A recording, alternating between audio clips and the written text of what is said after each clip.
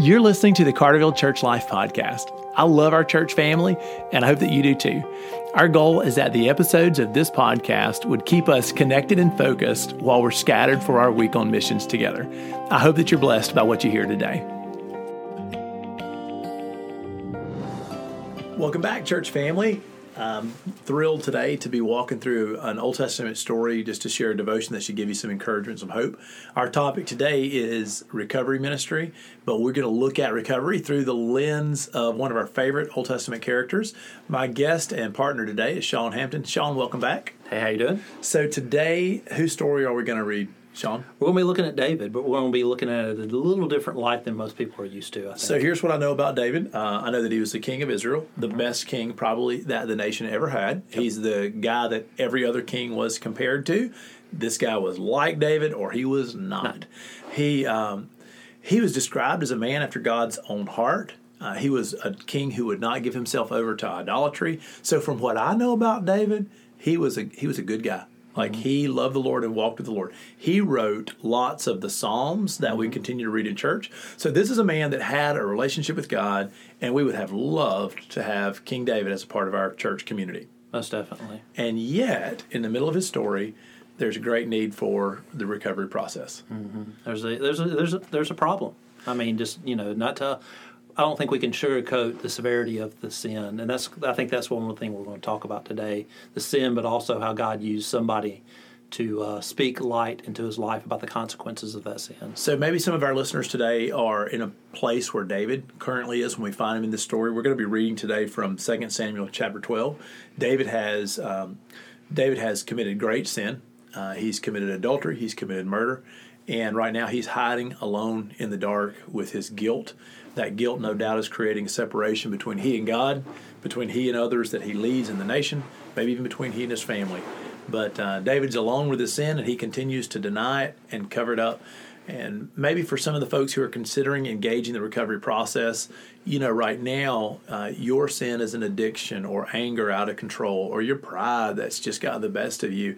And you need recovery in the same way that David did at this moment. But let's dive in. So 2 Samuel chapter 12. You want to read for us, Sean? Yes, I can do that. The Lord sent Nathan to David. When he came to him, he said, There were two men in a certain town, one rich and the other poor. The rich man had a very large number of sheep and cattle, but the poor man had nothing except one little ewe lamb he had bought. He raised it, and he grew it up with him and his children. It shared his food, drank from his cup, and even slept in his arms. It was like a daughter to him.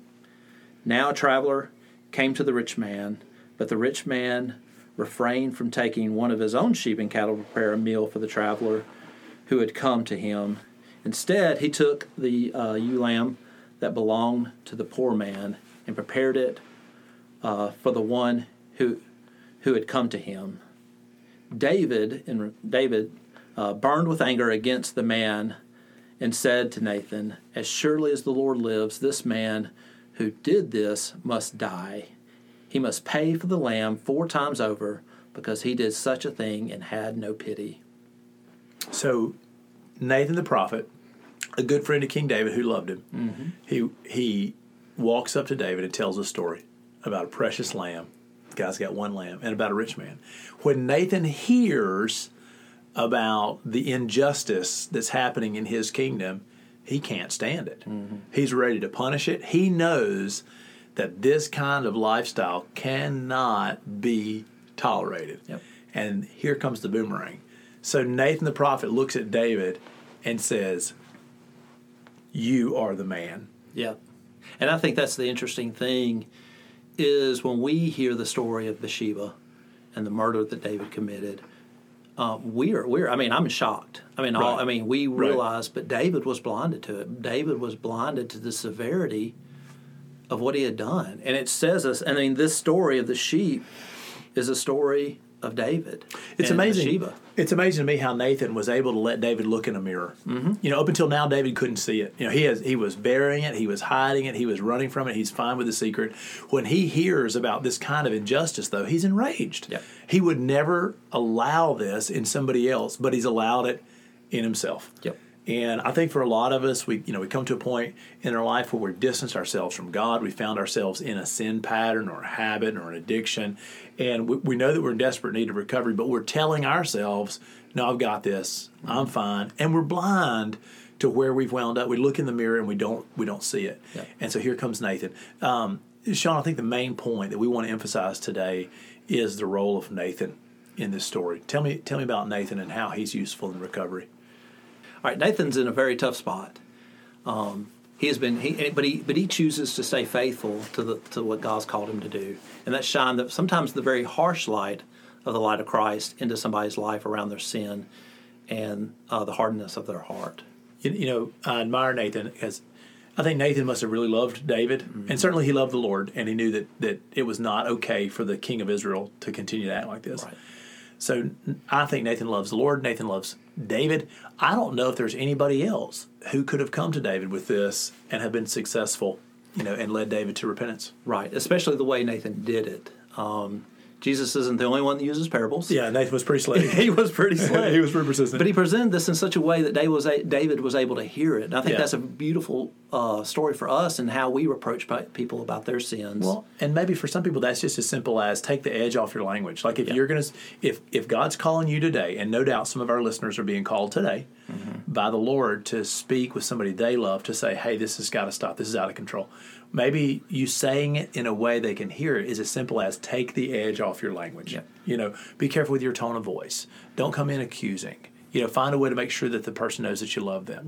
Maybe it's just ask God for the wisdom to know how to present this. And you may not have a great story about a ewe lamb and a rich man and a traveler. Nope. But the Lord still can use you to be that messenger to speak the truth in love and help somebody find the healing they need. The other thing that I would encourage is a lot of our listeners today are probably in David's spot.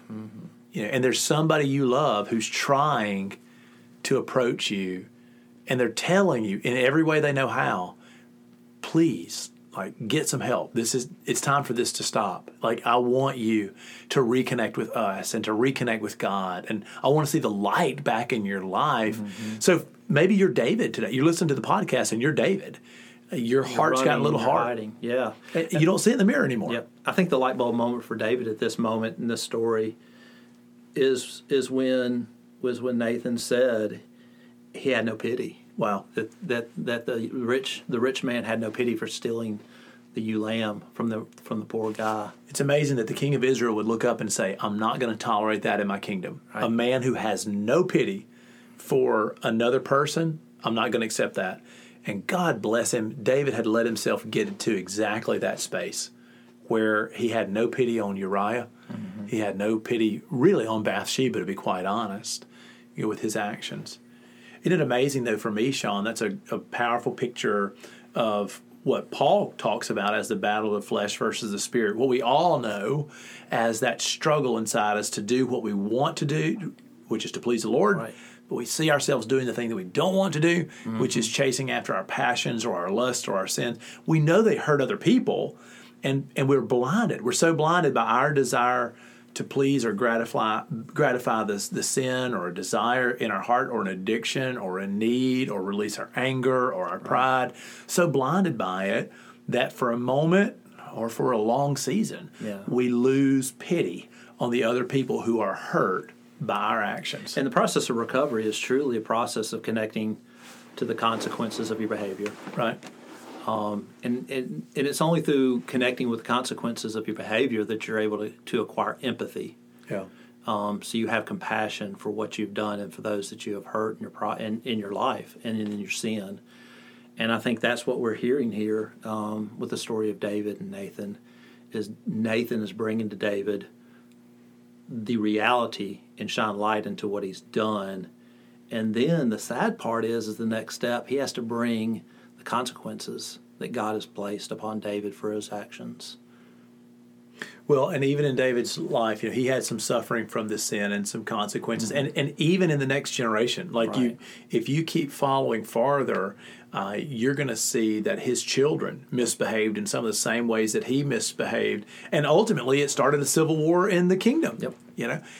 So David's sin had lasting consequences, and he paid them.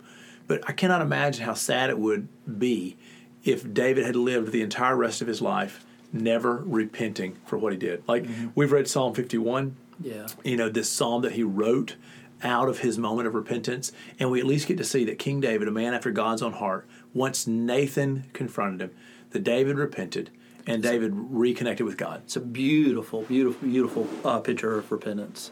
And in 51:2, he just says, "Wash away all my iniquity and cleanse me from my sin." I mean, you hear the pleading and the desire to reconnect with God and take ownership for what happened. So a couple of things I want to pass on to our church family as we wrap up today. Number one, man, our hurts, our habits, and our hang-ups, they're no respecters of our class or our person. Here, David is a great guy. In all our memories of David, he's a man after God's own heart. But sin and his hurts, habits, and hang-ups caught up to him nonetheless. Yep. Second, I just want to encourage you, remember how our sin hurts other people. For a moment, David's need to gratify his desires caused him to lose sight of his love for his neighbor, and no longer did he have pity on his neighbor, and that paralyzed him and hurt him. He would have never allowed that in somebody else, but he let himself get there just by chasing his desires. And the other thing I just want to encourage you is, hey, if you're David or you're Nathan, either way, be faithful today. Mm-hmm. If you're Nathan and God is sending you to tell somebody you love that it's time for a change, then ask God to give you wisdom, be faithful in that. And I'm going to warn you, it does not always work as well as it worked in this story. So don't call me and say, Ben, in the podcast, you said confront, and I lost a friend. You know what? Sometimes it goes that way. And we do that with counsel from God and from others. Absolutely. We reject God's counsel and good counsel all the time. But if you're David, hey, listen up. I'll bet there's somebody in your life that's trying to tell you you're a little more out of control than you think. Mm-hmm. This needs to stop. And you've become blind. Listen, ask God to give you wisdom to hear the voices that are speaking into you. Respect Nathan when he comes to you. Yep. Hey, thanks for being with us today, Sean. Church family, I hope that you are blessed today and that you'll share this podcast with somebody who will benefit from it.